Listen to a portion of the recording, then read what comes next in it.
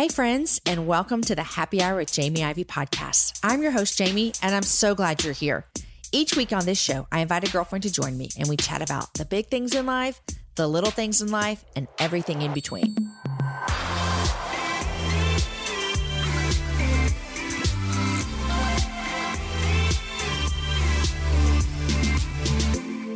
Hey guys, did you know that your skin can absorb up to 60% of what you put on it? So what goes on your skin can be as important as what goes in your body. Juice Beauty is a skincare and makeup line that is made with certified organic ingredients with a promise to always formulate without potentially harmful ingredients. And you guys, ladies, we need to think about what we're putting on our body because it matters. If you want to try this out, go to juicebeauty.com/happy hour for exclusive savings on your first order when you use the code happyhour20 at checkout. Guys, you are listening to episode number 189, and my friend Tova Sido has joined me today to share her story with you. Tova and I met at Camp Well a few years ago, and I was instantly, I'm not lying when I tell you this, instantly a fan of hers. She has this way to make you feel as though you're the only one in the world that matters when you're talking to her. Have you guys ever had a friend like that? It's just the best. She's full of joy, and let me tell you that it is from the Lord because this girl has been through hell and back. Her story involves a whole lot of loss, and her honesty about her journey is raw here in this conversation, and her source of joy should be encouraging for all of us, no matter what season of life we're in. If you happen to be in a place in your life where you are feeling as though, I just don't know if I can make it another day, then my friend, my prayer is that this conversation today is going to be somewhat of an encouragement to you. You're going to hear Tova share with us about her hardest years. But she also says this to you right now if you're feeling like you cannot make it another day. And what I would say to that person, and what I've said to a million people since then who've sat on my couch or asked, how am I going to make it? You will. And you will with the Lord. You will with the Lord. And I can't say that enough. Tova's story is amazing. It's inspirational. And it's one that makes us look deep into our own hearts to see what we're trusting in. Also, you guys, Tova and I talk about Camp Well at the beginning of this episode, and you're going to know that we're both big fans of Camp Well. And actually, the spring edition of Camp Well is going on right now. So head on over to @CampWellSummit on Instagram to find out all the good stuff of what we're talking about. Also, listen, one of the creators of Camp Well, her name is Jen Jett. You love her. You adore her. She's been on the show before. I texted her and told her that Tova and I were just raving about Camp Well. And guess what? I'm announcing right now when the next one is. Are you ready? Here it is. The next Camp Well is October 22nd through 25th. It's going to be in Colorado again. Registration will open at the end of April. So here's what you need to do. Go sign up at campwellsummit.com to be in the know. And then you guys, hold on to this code. Use the code Happy Hour for $150 off. You guys, I was at Sparrow Conference this last weekend, and it was lovely and adorable and one of my favorite conferences ever. If you get a chance to go next year, you should definitely go. And I had so many people tell me how much they have loved my book, If You Only Knew. And let me tell you, those conversations, they are humbling to me. I feel honored. I feel overjoyed that you took the time to read the book. And I feel really just gracious that God allows me to be a part of ministry in your life when you read the book. One thing that you can do if you really love the book, and this is kind of a selfish ask of me, is that you could go leave a review on Amazon. Those reviews actually do a lot for an author. So just go to Amazon. We'll take a 5-star review. We'd love that. Leave some kind words about If You Only Knew. Guys, 2 things, and then we're going to get to the show. Number 1, this weekend, I'll be in Colorado Springs with the Abundance Lifeway Conference. If you guys are anywhere close, come out and see us. Okay, also, I will be at all of the Abundance conferences this year that Lifeway's putting on. I get the great joy of being the MC for each event and doing some interviews and meeting you guys there. We'll put a link in the show notes if you want to find out where some more of these conferences are going to be. Last thing, you guys, and then the show. Last thing, are you ready? Are you ready? This Friday is the very last day to buy your ticket to Happy Hour Live. They close on Friday. It's done. No more tickets will be sold. This event happens May 4th and 5th out at Green Acres. You know my love for Green Acres. If you want to buy yourself a ticket, get one for your friend. Go to jamieivey.com/events. jamieivey.com/events. It's going to be May 4th and 5th. My guests are Latoria Wilson, Sophie Hudson, Lisa Whittle, Kat Harris. And let me just say this, you just might want to check out my Instagram tomorrow because I just might be giving away a ticket. That's all I'm going to say about that. All right, you guys, here is my conversation with Tova. Hey, Tova, welcome to the happy hour. I'm so glad to be here. Thanks for having me. This is really fun. And we were joking before we started recording is that today is Good Friday when we were recording. And when I made my work week, I didn't know that today was Good Friday. And when I said yes, I didn't know that today was Good Friday. So you're so kind to show up to my house on Good Friday. I'm happy. I was thinking though, Good Friday. I had a moment yesterday, and I think that you have had moments like this. So let's jump in. Are you ready? Yeah, I'm ready. This is you. Okay. So I had a moment yesterday where I was really just thinking about something super hard. It's like a parenting thing for me. It's like one of the issues with one of my kids. It's just like the only way it's going to get better is Jesus. Like that's, you know what I mean? It's like this kid needs Jesus. We need Jesus to solve all of our problems. And I started thinking, golly, tomorrow's Good Friday. And I could get emotional to think about like what happened on Good Friday and what Jesus did. And then Sunday shows up and it's like, okay, we can do this life. We can do this. Which I think is an amazing parallel to our lives. I mean, it is the flow of life. Hard, but we're going to make it. Yeah. You're always going to get to the other side. You will. Maybe not here, right? Yeah. Maybe. Someday. I mean, you know what I mean? Like in reality. Yeah. Yeah, it's true. It's true.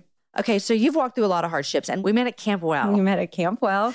Which Jen Jett has been on the show. So if you've listened, you have heard Jen talk about Camp Well. There's been some other guests on here that have been to Camp Well. And so first of all, let's give 20 seconds of how much we love Camp Well. Camp Well it's the best. It's the best. And some of my best friends today are from Camp Well. Isn't that crazy? Yeah, it's crazy. I went to Camp Well alone, which is a scary thing for me sometimes. Scary thing. You know, isn't that weird?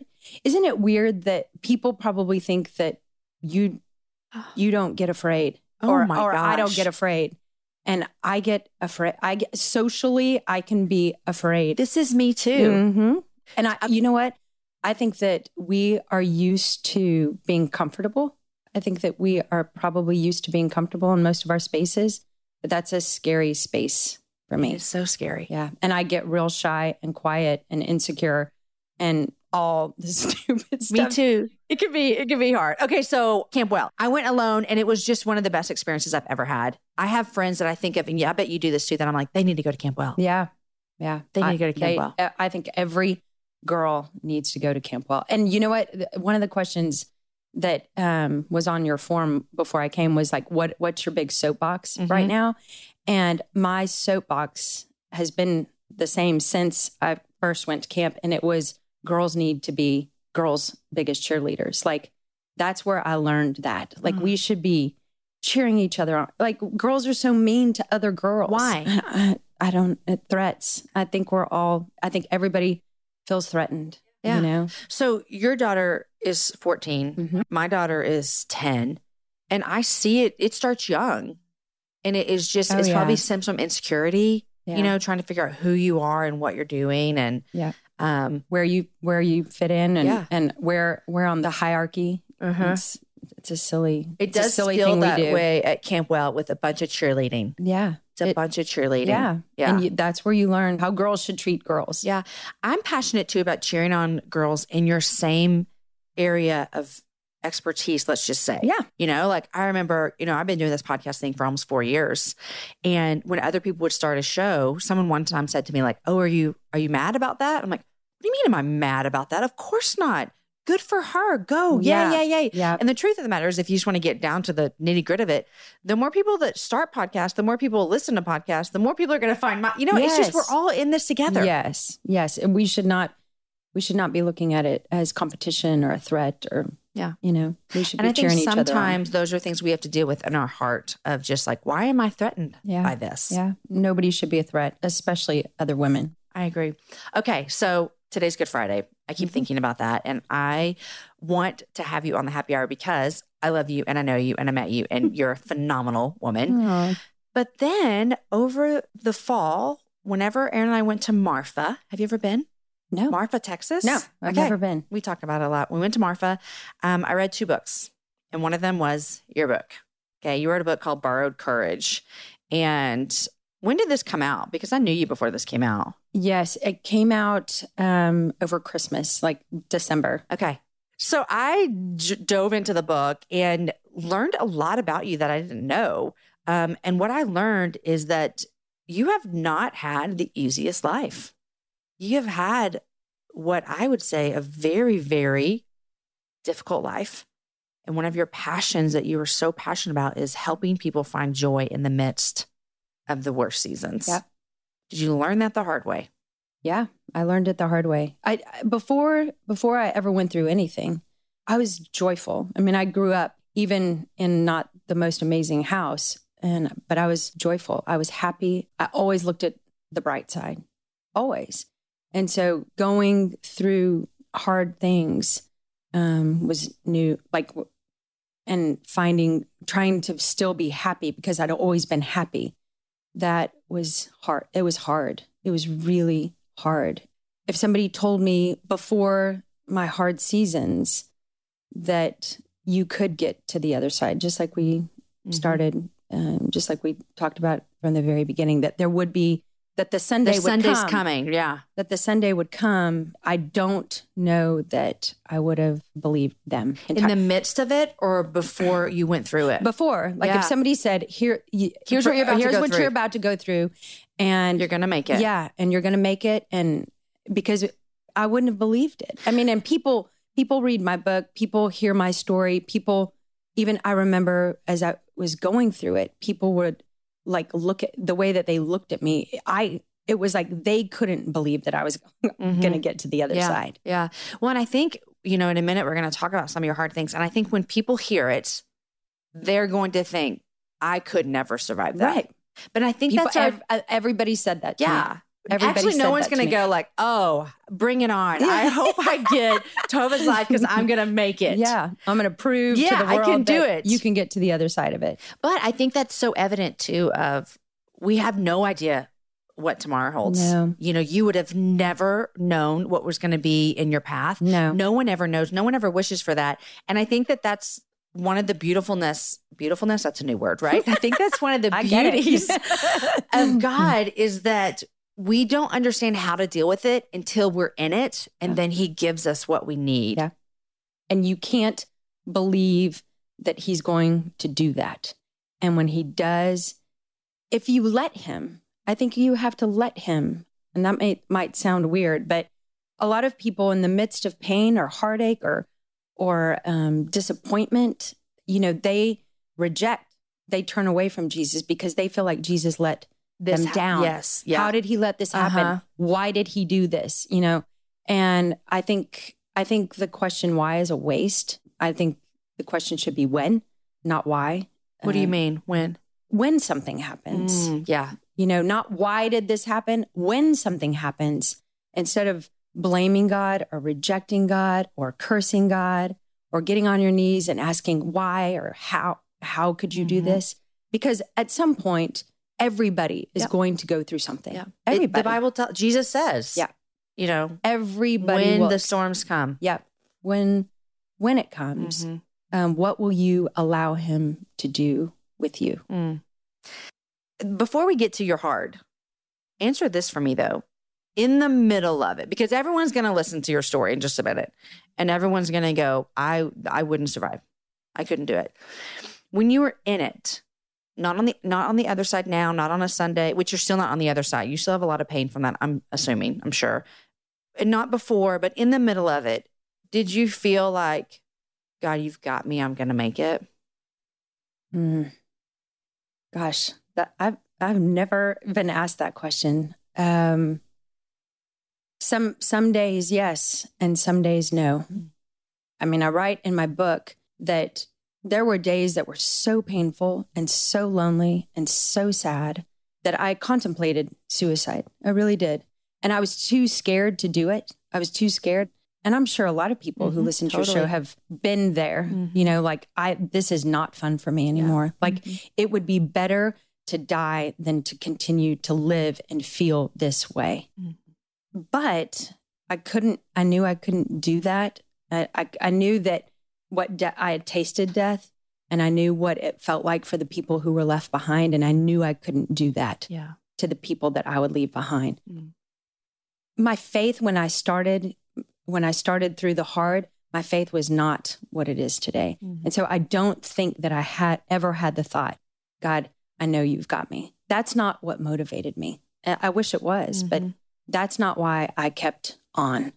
I had to learn that. I had to find that. Yeah. And I think that's encouraging though, because if someone's listening and they're in the midst of it, like they literally feel, I don't know that I can get out of bed today. Life is so hard. This is not what I asked for. This is not what I thought my life was going to be like. To hear you say, no, there were some days I had no idea if this was ever going to be okay. Yeah. That's got to be encouraging to them because they're in that moment. Yeah. You know, they're sitting there. Yeah.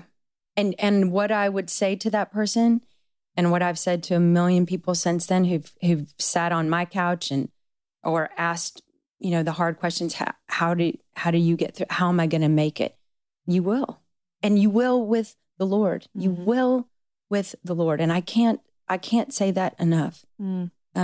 Because just like you were talking about your daughter, you know, your daughter or my daughter or my son or any of us who are struggling with whatever it is we're struggling with, we can't do it alone. We can't. Tova alone is a silly, insecure, fearful little girl. But Tova with Jesus is, I mean, a piece to be reckoned with. Yeah. Yeah. I mean, get out of my way. Yeah.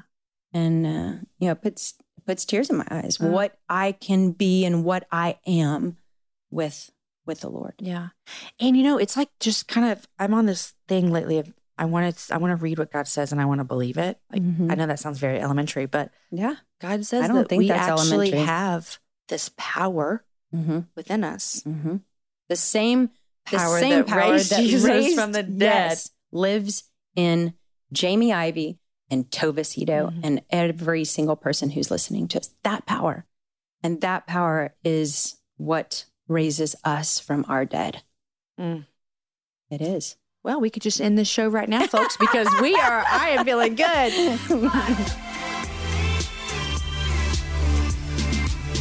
Hey guys, I'm going to break in real quick to thank our sponsors who make today's show possible. I know you're loving my conversation with Tova, and we're going to get right back to it in a minute, but these I want you to hear as well. I want to thank Mr. Clean Magic Eraser for sponsoring the happy hour today. You know, is your home overdue for its spring cleaning? This year, my friends, you need to use Mr. Clean Magic Eraser to tackle the impossible stains that your sprays and your wipes just cannot handle. I've tried it in my home and it blew me away. The places we've used it is my refrigerator. Does anyone else open your fridge on some days and wonder to yourself, what happened in here? Did everyone spill everything and no one cleaned up everything and then it's sticky and stuck? Then you use the Mr. Clean Magic Eraser and it looks fabulous. We've used it in our bathrooms, on the bathtubs. We used it on our sink, on the stove. If you have a microwave, it works fabulous for that. All you have to do is wet it under the tap, give it a squeeze, and it's ready to erase. And because, you guys, it cleans with water alone, you don't have to worry about harsh cleaning fumes or scents. You can throw this to your kids and have them go clean. I'm serious. That's what we need to do. If you're about to take on your spring cleaning, you should definitely try Mr. Clean Magic Eraser. It makes cleaning your toughest kitchen and bathroom messes fast and easy. Check out mrclean.com/thehappyhour to see more ways the Magic Eraser can help you knock out impossible messes all around the house. Okay, guys, I also want to thank ZipRecruiter for sponsoring the happy hour today. Are you guys hiring? Every business needs great people and a better way to find them. You know what I mean? Something better than posting your job online and just crossing your fingers and praying for the right people to see it. ZipRecruiter knew that there was a smarter way, so they built a platform that finds the right job candidates for you. ZipRecruiter learns what you're looking for, identifies people with the right experience, and invites them to apply to your job. These invitations have revolutionized how you find your next hire. In fact, you guys, 80% of employers who post on ZipRecruiter get a quality candidate through the site in just one day. And ZipRecruiter doesn't stop there. They even spotlight the strongest applications you receive, so you never miss a great match. The right candidates are out there, you guys, and ZipRecruiter is how you find them. Businesses of all sizes trust ZipRecruiter for their hiring needs. Right now, my listeners can try ZipRecruiter for free. That's right, you guys, for free. Just go to ZipRecruiter.com/HH. That's ZipRecruiter.com/HH. ZipRecruiter, the smartest way to hire. Okay, Tova, let's go back. Let's go back and take me back to the beginning. Let's set the stage real quick. Let me just tell everyone that you have 3 children in your home right now. I have 3 children in my home right now. And you have 3 children in heaven. Yes. So 6 children. Yes. 3 from your body, 3 born in the land of Ghana. Yes. Yes. Which we're going to talk about that. But first I want to go back to when your trials first started. I mean, I wept in reading your book. Oh. I wept with you. I wept for you. Take us back to your first baby. Okay. And tell me the story, and let's get all the way through your life to Ghana. Okay. So when I was young, I had one dream. When people ask you, what do you want to be when you grow up? Tova, what do you want to be? I had one answer, and it was, I want to be a mom.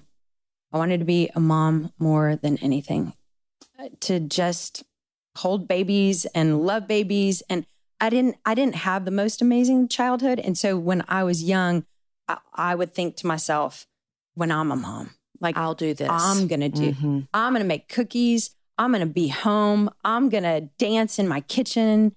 And I'm going to have a joyful home. Yeah. Full. I mean, when people ask me how many children I wanted, I would say 18. Yeah. And I don't even know where that number came from. You just wanted a lot of babies with a lot of joy and a lot of dancing and cookies and fun. Yeah. Mm-hmm. And so I got married in 1999, and 6 months later I was pregnant, and I was ecstatic. I mean, when I saw the positive pregnancy test, I'd flip. This is your life. Yes. Mm-hmm. This is what I've been waiting for. And so, I was pregnant and everything seemed to be going good until at 6 months, I went in for an appointment, and I was measuring low or small. Mm-hmm. And so they said, we want to do some tests. And long story short, my baby wasn't growing. And my baby wasn't growing because she had a really, her heart wasn't developing normal. And so they told me, and they told my husband, the chances of this baby making it are really small. If she makes it through birth, she's going to go right into surgery, and this is going to be a long road. Mm. And they just prepared us for the worst. And it was shocking and it was terrifying, but I was like, I'm not telling anybody because everyone's so happy for me. Mm. And I'm pregnant and I have a baby inside of me, and I didn't want people to be sad. So you didn't tell anybody? We did not tell anybody. What was that? Are you glad that you didn't tell me? Okay. Because it was joyful. Okay. It was joyful. People were excited I was pregnant. Did you need that? Because you were scared? Yes. Yeah. And I didn't want to take everybody else's fears about what was going to happen on. And as far as I was concerned, I was pregnant. This baby was alive, and I wasn't giving up. Yeah. And, but at 8 months, I went into labor, and she was a stillborn. Mm. And, she didn't make it. Her heart wasn't strong enough. And I was I do have friends who've lost children for one reason or another, or had stillborns, but I was the first one I was 28, 29 years old, and nobody had ever gone through anything like this. We were all getting pregnant. Yeah. Everybody was having a healthy baby. And so this felt really new and scary, and it was overwhelming for me and all of my friends. So your friends are not aware of the diagnosis the doctors have given you. You go in early, you go through labor, you deliver your baby girl, and she is stillborn, and you leave the hospital with no baby. You leave the hospital without a baby. And it is, up until then, that was this, that was the saddest I'd ever been. It was the saddest.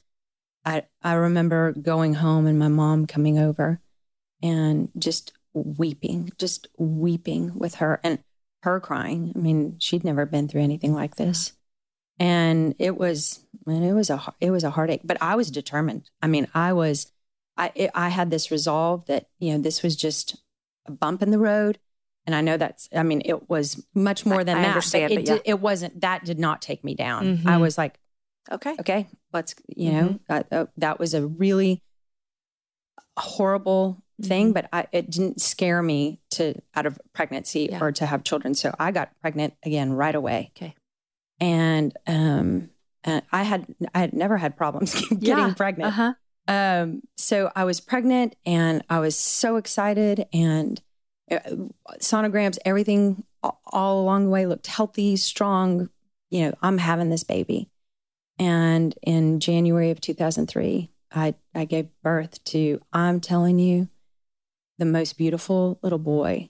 I mean, I know I watch you and your sons. I see how you see them and look at them, and that's just a mother's eye. I mean, you look at your children and there's nothing, there's nobody more handsome or beautiful. And to me, Charlie was just the most beautiful little boy. And holding him, giving birth to him and holding him for the first time. I mean, it was a joy. That was the happiest day of my life. It really was. And also you're fulfilling your life goal on your mom, but also you had just walked through super hardship of losing your first child. Yes. So Charlie comes home. And Charlie and I were just buddies. I mean, he was, when you have a baby, you do everything with your baby. And I mean, he never, ever, ever left my chest, ever. He slept, I know you shouldn't do that, but he slept on my chest. He never took a nap.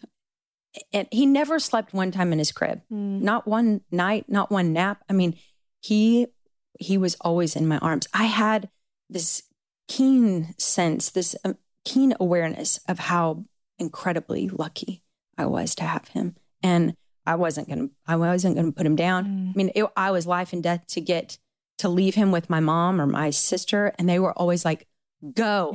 He's fine. He's fine. And I mean, I remember trying to go to have dinner, trying to go out on a date with my husband. And I would be like, let's get home. I mean, I knew how special and precious these moments were. Do you think that this was normal Tova being a mom? Or do you think this was God saying every single minute is going to matter? I don't know. Yeah.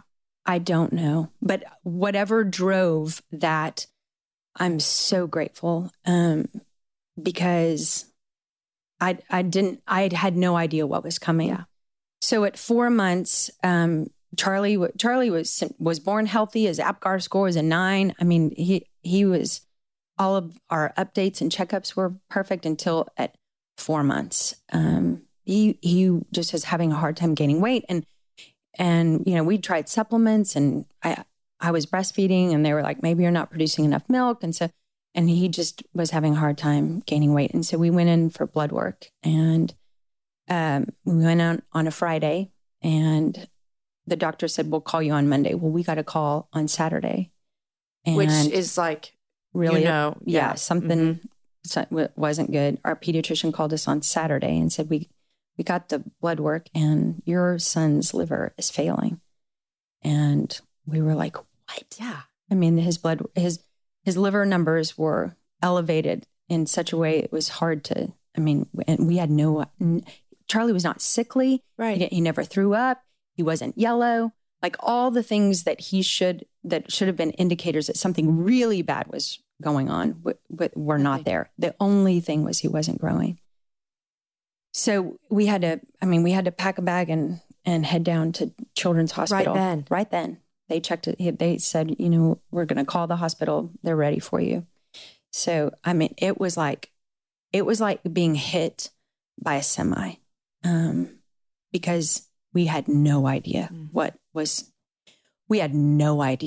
we were about to walk into. And I remember walking into that hospital and looking down, walking down the hall and thinking, my God, like I didn't even know this world. It's another world. A children's hospital it's like a war zone that nobody wants to find themselves there. Nobody wants to ever see.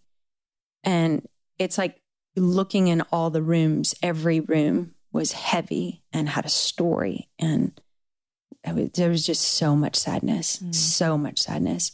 And so we check in, and for 3 weeks we were there trying to figure out what was wrong with our son's liver. And are you getting any answers during these 3 weeks? No. Wow. Like nothing is making sense. No blood work. I mean, they did every scan, every test, to try to figure out what was going on. So they finally had to do a biopsy, and Charlie weighed 8 pounds, maybe at 4 months. Yeah. Mm-hmm.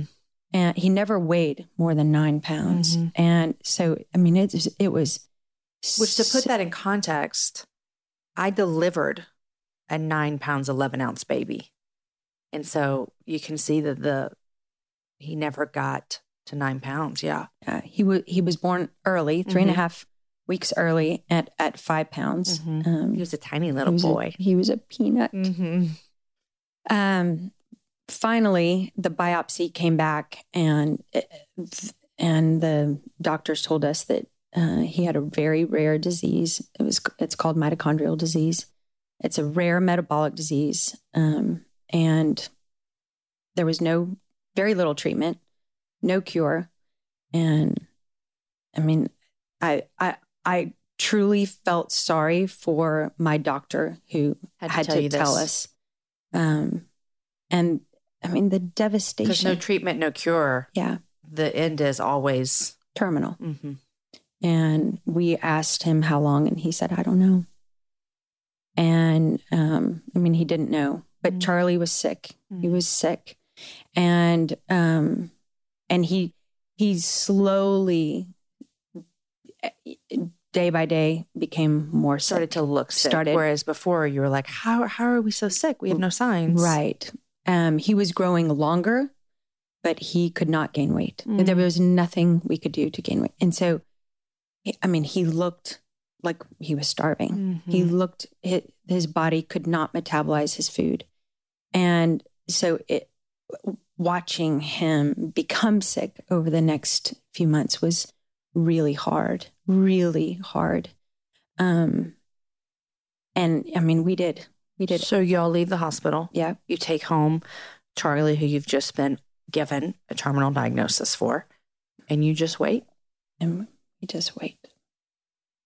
And I think the hardest part for me was knowing that he was going to die and trying to, but knowing that he was here. And so trying to appreciate the fact that I am holding him and he is smiling and we are spending the day together, but knowing at some point in the near future, this moment would not be. How did you fight for that every day? It was really hard. And that is where my faith journey really began. I mean, before Charlie, God was convenient for me. God was really, I always loved Jesus. I've always had this amazing love for Jesus. I understood what he did for me at the cross. But I didn't have a real relationship with him. I'd never really relied on him. I never had to. Nothing that bad had ever happened. And so I would go to church if I found great parking and I wasn't hungover and the sun was shining and I didn't want to go have mimosas instead. Yep. Yeah. Yeah. I've been there. You've been that girl. Mm-hmm. And, but God became, this was the only way. Uh-huh. God was the only way I knew that I was going to get through this today and in the future was something greater than me. And I had no choice. I had no choice but to put to give faith the chance that I'd heard about for so long. God, in such a difficult situation. I feel like in that worst situation you can imagine, which for most of my listeners are women. Obviously, no man wants to listen to the show. Most of my listeners are women. And either they are moms or they've been moms or they maybe want to be moms or whatever. We can understand what that feels like. Our hearts can kind of... You can understand the fear of it. Yes, that's exactly. Yes. We can understand the fear of, oh my gosh, I'm holding my baby. I have today. I might not have tomorrow. Yeah. Every single mom knows that fear because we've all We've all looked at our child at some point and thought, oh my God, what if I lost you? Yeah. Or as we listen to someone else's story. I've had plenty of women on the show who have, not plenty, I've had a handful of women on the show that have walked through what you've walked through. And we listen and we go, God, what if that was my kid? What would I do? And so I find it really interesting and almost amazing that it was in the midst of that difficultness that you said your faith became real. Sometimes that happens on the other side, right? But you're like, it's what I had to cling to. Yeah. It's the only hope that I had because nothing on earth was going to save my son. Mm-hmm. And you had been told that. Yeah. Yeah. Yeah. There was no. Did you pray and ask God to save him? And did you believe that he would or that he could? 100%. Yeah. I remember sitting on the back porch, on my porch every day. I would take Charlie and we would go and we would read the miracles of Jesus. I would read to him and I would read to him, the faith of a mustard seed could move this mountain, Charlie. And we're going to pray for that. And every single day I prayed for a miracle. And I believed that God could. I believed that he could. I didn't know that he would. Mm-hmm. And I knew if he didn't, that I wasn't going to be mad. You already knew that. I knew that. I came to that because I knew that I didn't want to be angry or bitter at God because I also had this Charlie. I had Charlie. Mm-hmm. My sister can't have children. She's never gonna carry a baby. She's never gonna give birth. And I had Charlie. Mm-hmm. And I knew that there were a lot of people who would never experience that for one reason or another. And so I knew that I had been given a gift. And I remember asking my sister, if you knew that you were going to go through what I went through, but you could still have children, would you go through it? And she was like, oh, absolutely. And so I had Charlie, and I knew that was nothing that I could ever be angry about, So Charlie's getting sicker. So Charlie's you're watching him. You're also begging God to heal him. Yeah. And what happens at the end? And so he was born January 9th. And we spent the last 4 months of his life doing things that we knew that we would want. We took him to meet all his grandparents. We went to the beach. We did things that you would want to do with your child. You would want to do with your child. And you knew that you might not have those days. Yes. And but what was your favorite thing that y'all did? My favorite thing that we did was go to the beach. Uh-huh. And this was close to his death. He died August 31st of the same year. And we took him to Florida. We went to year is the beach, this? 2003. Okay. And we just spent a week. And it was the week of the laughs. Like I got my last smile that week. I knew that Charlie knew that he wasn't going to make it. Why do you say that? The way he looked at me. It's like every time I looked at him and I would get so emotional and I would cry. He was the one looking back at me and saying, it's okay, Mom, it's okay. And he had that resolve. He had that resolve. He knew what he came to do, and he did it. I mean, he did it. So you experienced your last of the things at the beach, and then you go home, and then August 31st. Yeah. The last week of his life, he didn't eat. He didn't move much. It was just so sad. The worst. It was the worst. We knew he was dying. And so the day that he died, all of our friends and all of our family came over and said goodbye. I remember Topher praying, please heal him. Like, we believe, God, that he can be healed, and we did. He didn't make it. He took his last breath on my chest. And when he died, I know this probably sounds really weird, but one of my favorite things to do with Charlie was to give him a bath. And so I bathed him and I put him in the clothes that we baptized him in, and I gave him to my dad. And my dad took him out into the car that comes and gets your kids when they die.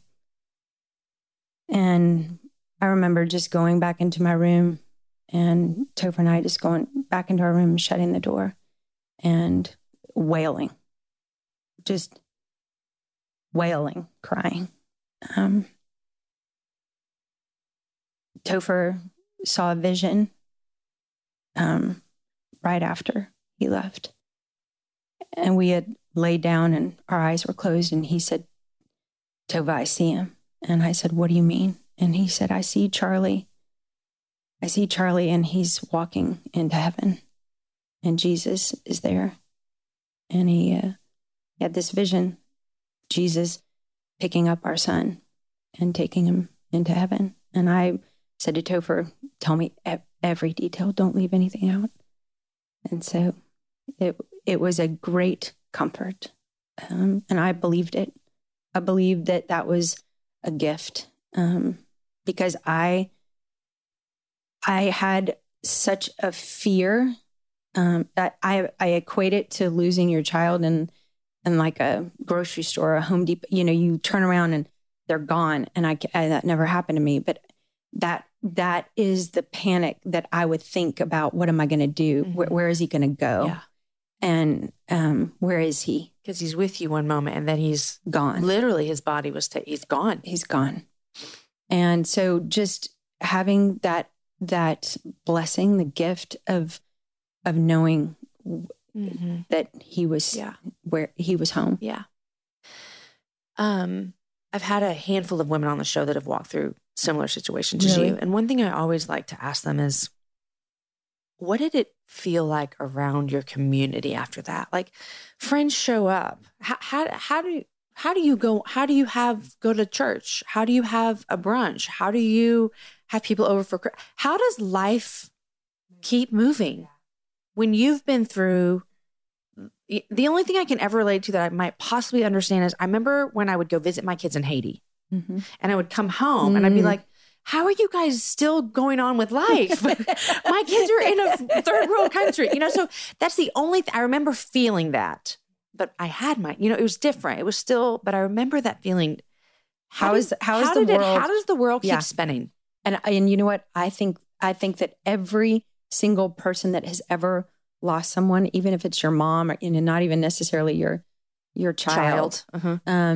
The moment they die, and I think the moments leading up to a funeral, and even the moment, days after, you can't help but think, like, how are you working? How are you smiling? Yes. How are you grocery shopping? Yeah. Like, don't you know? Right. I remember thinking that, like, Charlie's dead. Like, how dare the clock keep ticking? Yeah. Yeah. Did you have friends that handled that well? Yes. And I assume you had friends that didn't handle it well. Yes. Well, to fast forward, we had, as you know, I got pregnant right away again. And I had a daughter, and she was, of course, equally as beautiful as Charlie. The doctors had assured us that How long after Charlie passed away? That was August. So it was 2003, and I had Louisa in November of 2004. Okay. So it was quick. So Louisa was born, and we had met with specialists all around the United States on mitochondrial disease. There's a handful of them. And we had said, how did our child get this? Is this so there's several ways. Because you're asking, do we have more children? Yes. Yeah. Yes. Is this going to keep happening? Right. And the heart problem of our first baby was different than the liver problem of Charlie. So what is this? Does it fit? I mean, does it all go together? Right. Yeah. And so you get mitochondrial disease either from a maternal genetic, so it comes from your mother. And I didn't have mitochondrial disease, so I wasn't a carrier. So that wasn't how. Or a sporadic genetic mutation. Random. And so every doctor has said, this is random. This could never happen again. This could never happen again. or it's a recessive gene that you and your husband both carry. And they were like, the chances of you and your husband having this, being carriers of this rare are so implausible. And I remember asking a doctor in Seattle, would you get pregnant again if you were me? And he was like, absolutely. So without question, we got pregnant again, had Louisa. And you were just like, this is going to be great. Yeah, of course. I have nothing to fear here. Yep. And she was born bigger and healthier and stronger. And she gained weight fast. And 3-4 months, just like Charlie, she stopped gaining weight. And did you notice first or the doctor? I noticed. Nobody knew. I mean, of course, my biggest fear was that she would eventually stop gaining weight. So every morning I would weigh myself down to the ounces, and then I would get her and I would put her on and I would weigh her. And every day for 4 months, the scale went one way and then it stopped. She stopped gaining weight, and I knew. And I told my husband, I said, she's not gaining weight. And he was like, oh yeah, she is. Look at her thighs. Look at that. She does not have it. She's not sick. And I said, Topher, she's not gaining weight. And I had to tell him what I've been doing. And it was, so we go get blood work, and sure enough, her liver. Same thing. And she died almost to the day. She lived almost to the day, exactly as long as Charlie. And so it was after I lost Louisa, my beautiful baby girl, that I think it really freaked people out. And people have a hard time knowing what to do or say with loss. Yeah, it's so difficult. It's so difficult. And all of my friends were having babies, and all of my friends were becoming moms. And or maybe like a second time. Yeah. And so being around me, not only was me being around them hard, them being around me. And I became very judgmental and about people taking their children for granted. I would hear moms complaining about, oh my gosh, I was up all night, or, oh, she's driving me crazy, or I can't believe I've got to drive them here. And all the things we've all said. All the things we've all said. Yeah. But I remember thinking, how dare you complain? You don't know. How dare you complain about your child? You wish you were up all night. Yeah. I wish I was, I wish I was cleaning up barf. Yeah. I'd give anything. And so, my world became very lonely. Because you didn't know how to function with them, and they didn't know how to function with you. Yes. And what about your marriage? My marriage was really the only joy. People talk about how, people would say to us, the number one reason people get divorced is because they've lost a child. And I couldn't fathom losing Topher in the middle of that. And y'all had been through this together. Yes. Yeah. And we were the only, you become very isolated when you are home with a sick child. And so it was really just me and Charlie, or me and Louisa. Yeah. And then when Topher got home from work, the three of us, and we were scared of germs. And honestly, I really didn't want to share these moments with anybody else. Because you knew they were fleeting. I knew they were fleeting. And so, can I go back to another question? Yeah. So now you have buried 3 children in the midst of 4 years, 5 years? Are you angry at God now? I should have been. I could have been. I was not angry. Bitterness and anger never entered. It was just sad. The sadness was overwhelming. And that was really hard for me, because, and the joy was gone, and the sadness settled. It became my roommate and settled into my bones. And I didn't know how to be in the world, and the world didn't know how to be with me. And so it was just lonely, and it was just lonely. and sad. And I was not bitter, but I was hopeless. And I wasn't angry, but I was hopeless. I had no hope because my dream, and everybody would try to find solutions for my dream, like, oh, Tova, have you ever thought of a sperm donor? Have you ever thought of an egg donor? Have you ever thought of a surrogate? Have you ever thought of adopting? And these questions were offensive. Of course I had thought of all of those things, and none of them. I mean, I resolved in those moments, I was done being a mom. Like none of those solutions sounded. Well, none of them fixed the pain of losing 3 children. Yes. So that's in their well-meaning. They were trying to help you find what you want is to be this mama. Right. And you're like, none of those things fix the fact that I just buried 3 children. Right.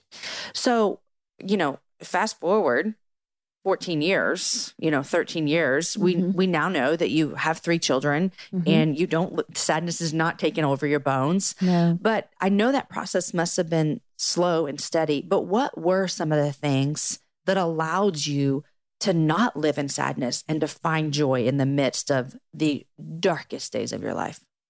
So the most profound thing that happened to me, and started the process of me coming back, for lack of a better way to say it. I went to go see my pastor because I was so sad. I didn't know what to do. Nothing sounded good. Nothing. I didn't want to go back to work. I didn't want to stay home. The only thing that I did that felt good and it didn't feel good, but the only thing that I did really was go to the cemetery. The cemetery is a half mile from my house. And I would wake up every day and walk my dogs. You'd go there every day? Every day. And I would sit at their grave. And they're buried right next to each other, all of them. And I would just sit there. And that's the only thing it was the only thing that I felt like I could do. But I knew that I couldn't keep doing that. And so I made an appointment with my pastor, and I went and sat with him. He had known clearly what we had been through. And so we were talking, and I said, I just don't know what to do. And he said, well, what do you want to do? And I said, I want to be a mom. That's what I want to do.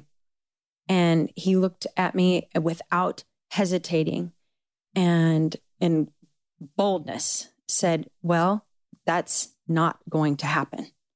And so what are you going to do? And I said, I don't know. It's why I'm here. And he said, well, let me tell you something, Tova. God did not put you on this earth to sit around for the rest of your life and cry about your dead children. They're not coming back. And you were meant to glorify God. And so what are you going to do? Wow. And he was... Were you offended? No, but he's the only one that could have done said that. And it's truth. It's so true. But had a friend said that to me? Yeah, girl, you need to step back. Right. Yes. And he was the only one. And in that moment, he said, you need to get out of your house and we need help here. And he went and got a woman from HR and said, you're going to come work. You got yourself a job. And I was like, no. First of all, the church is going to burn. You do not want someone with, if you only knew. Yeah, right. You don't know, you don't want me working at your church. Like, I didn't even know if you said, what are the Gospels? I didn't know. Right. And so they hired me and he said, you need to be here Monday morning at 9:00. And it was so ridiculous, Jamie. That it's God.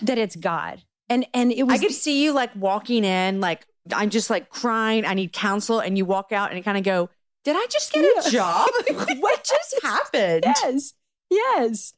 And that's exactly. And my husband was like, what happened?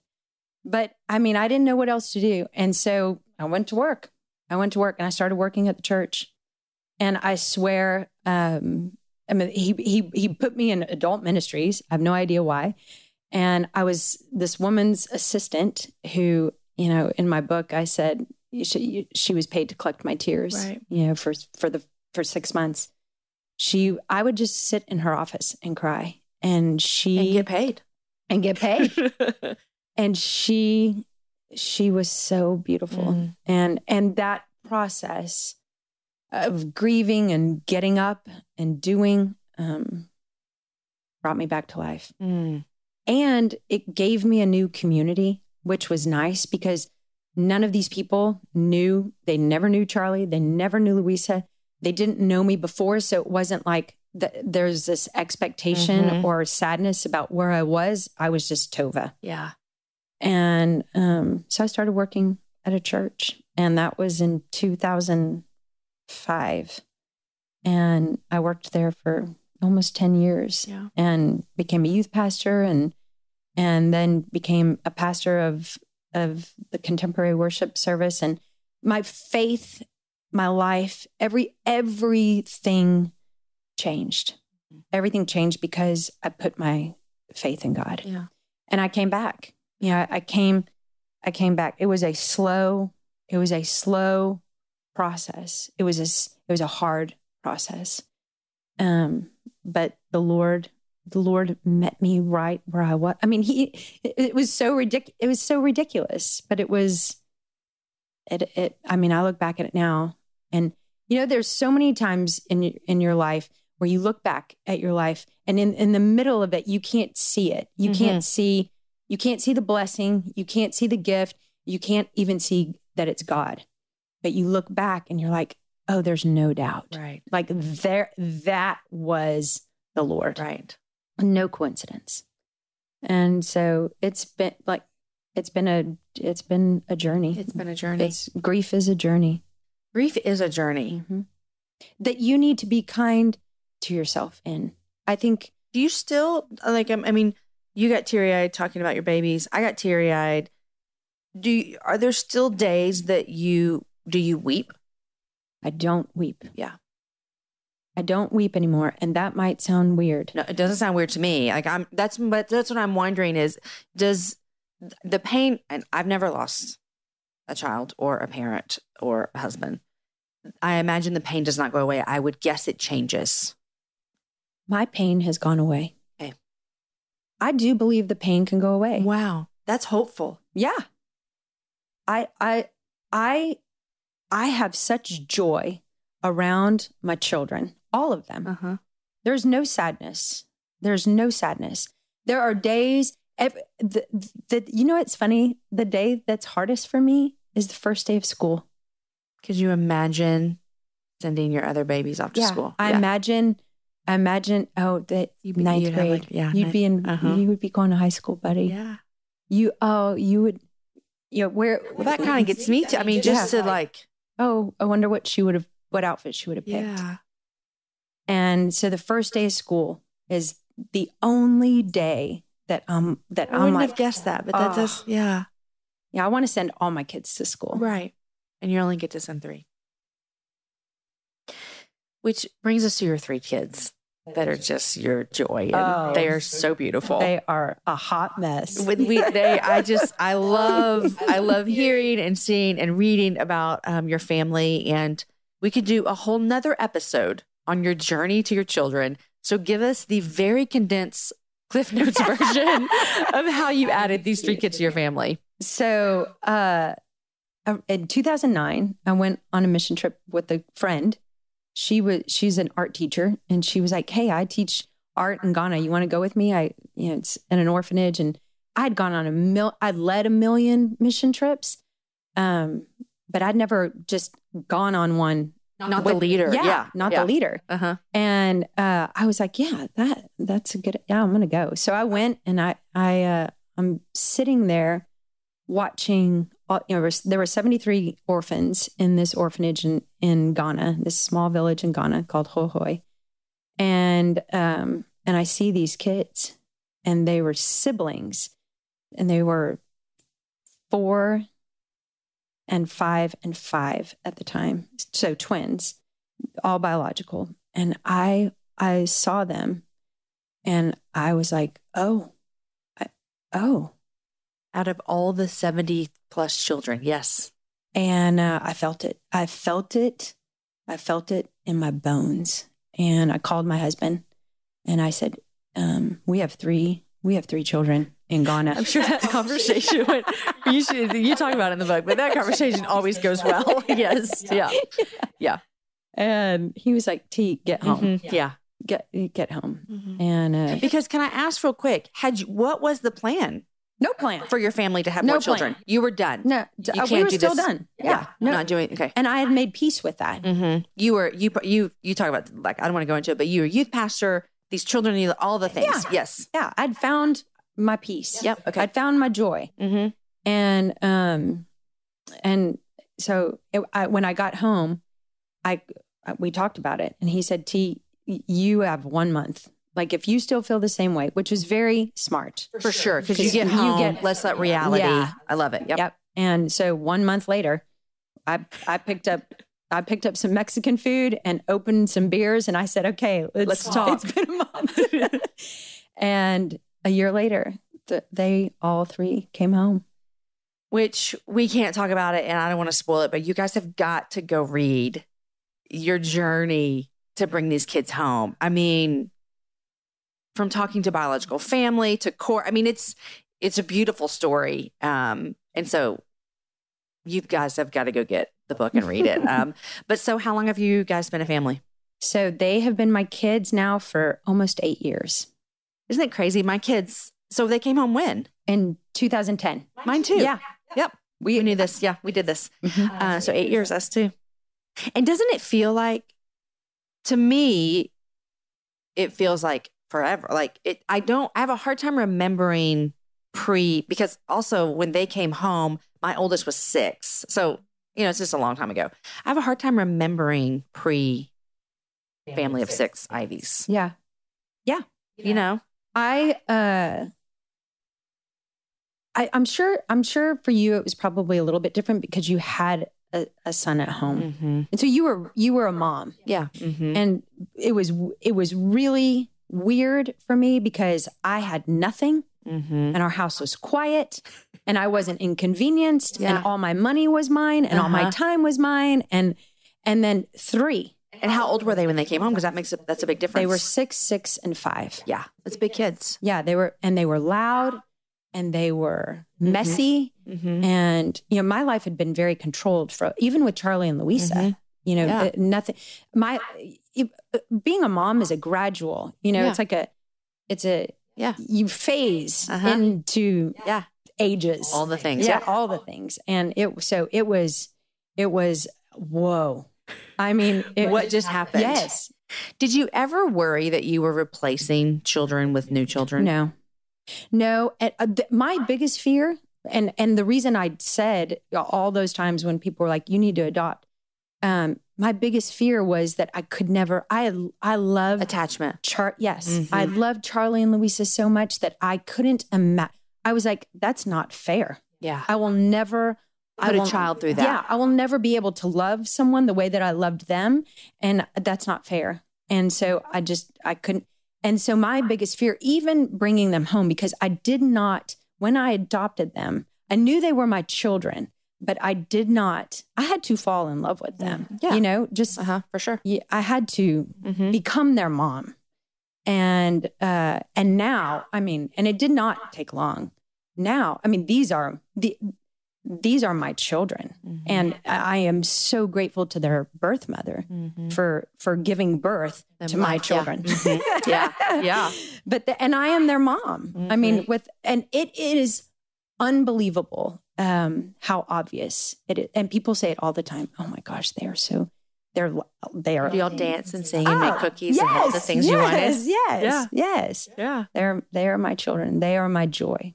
They're everything that I ever wanted in being a mom and more.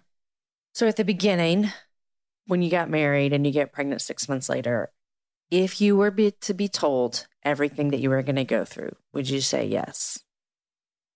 If I knew where I would be today, right now, 1,000 times over. Yeah. 1,000 times over. Yes. The joy outweighs the pain. The joy, if you let it, if you allow it, to find its way back in, the joy will always supersede the pain. Always. It's a choice. Joy is a choice.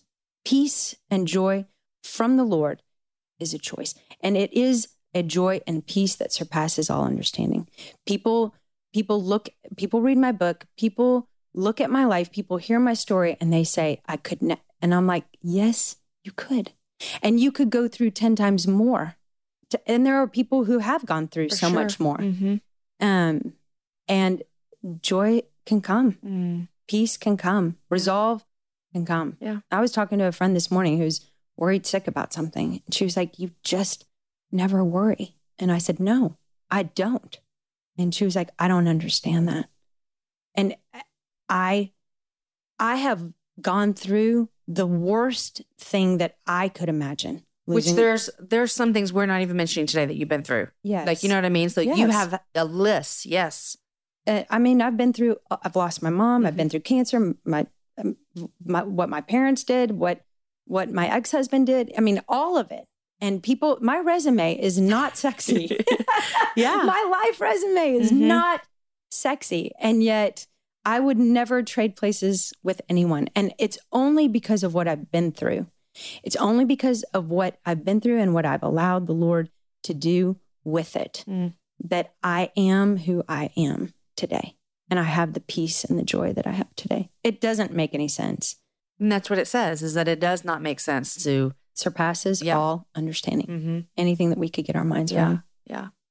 Well, I mean, we started this with Good Friday, and it just, everything that you just said is just such a great illustration of what it really is that what Christ came to do. Yeah. You know, is to overcome death and to give us life. Yes. And to give us joy and give us peace. Yes. And it happens. Oh, I mean, if and one thing that I always think of, that I often think of, is Jesus in the Garden of Gethsemane. I mean, you want to get me choked up? Let's talk about that.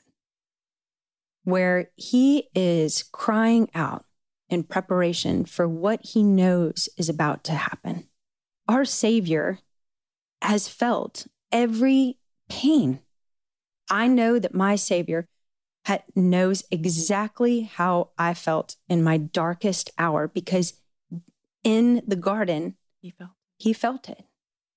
And he's the only one. He is the only one. Even there's no friend, there's no husband, there's no relationship.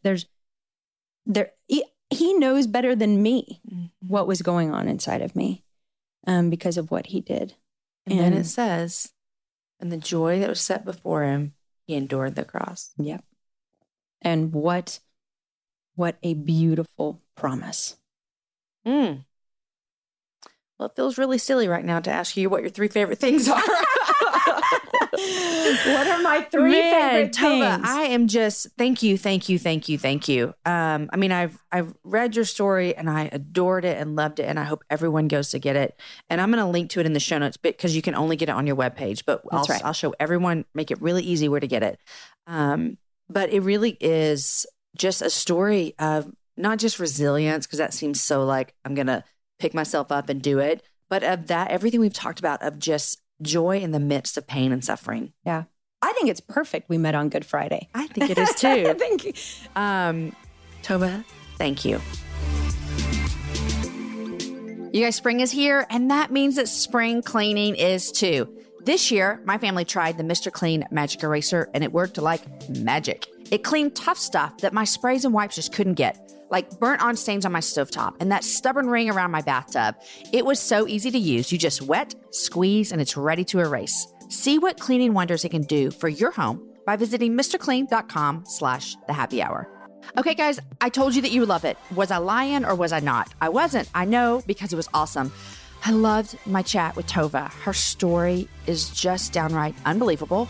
To imagine what she's been through is hard for us mamas, and her joy is exactly what God promises us. It really is, a peace that passes understanding. I really encourage you to check out her book, Borrowed Courage. I'll have the link over on my webpage, jamieivey.com/blog, and you can only get this book on her webpage, so check it out. I'll admit, you guys, I was a bit hesitant to ask her, after losing 3 babies, if she was angry at God. Wouldn't we think that she had a right to be? But her answer of being sad and not bitter not angry, but hopeless. God can handle our emotions, and he was faithful to pursue her heart and to restore her joy and happiness. Her words of how joy and peace can come, so encouraging, and I hope that those words met you right where you needed to hear them today. I know that you're wondering, because you always ask when I don't ask, what she was loving and what was she reading, and I had to cut it out for time's sake, but I'll fill you in. She's loving green smoothies, collagen vitamins, and the show This Is Us. Also, she's reading Everybody Lies. She also says she only reads nonfiction. Today's show was edited by Chris with Podshaper, and the music was developed for the show by Matt Graham. Next week, my guest is Jackie Hill Perry, and oh my goodness, I love this girl.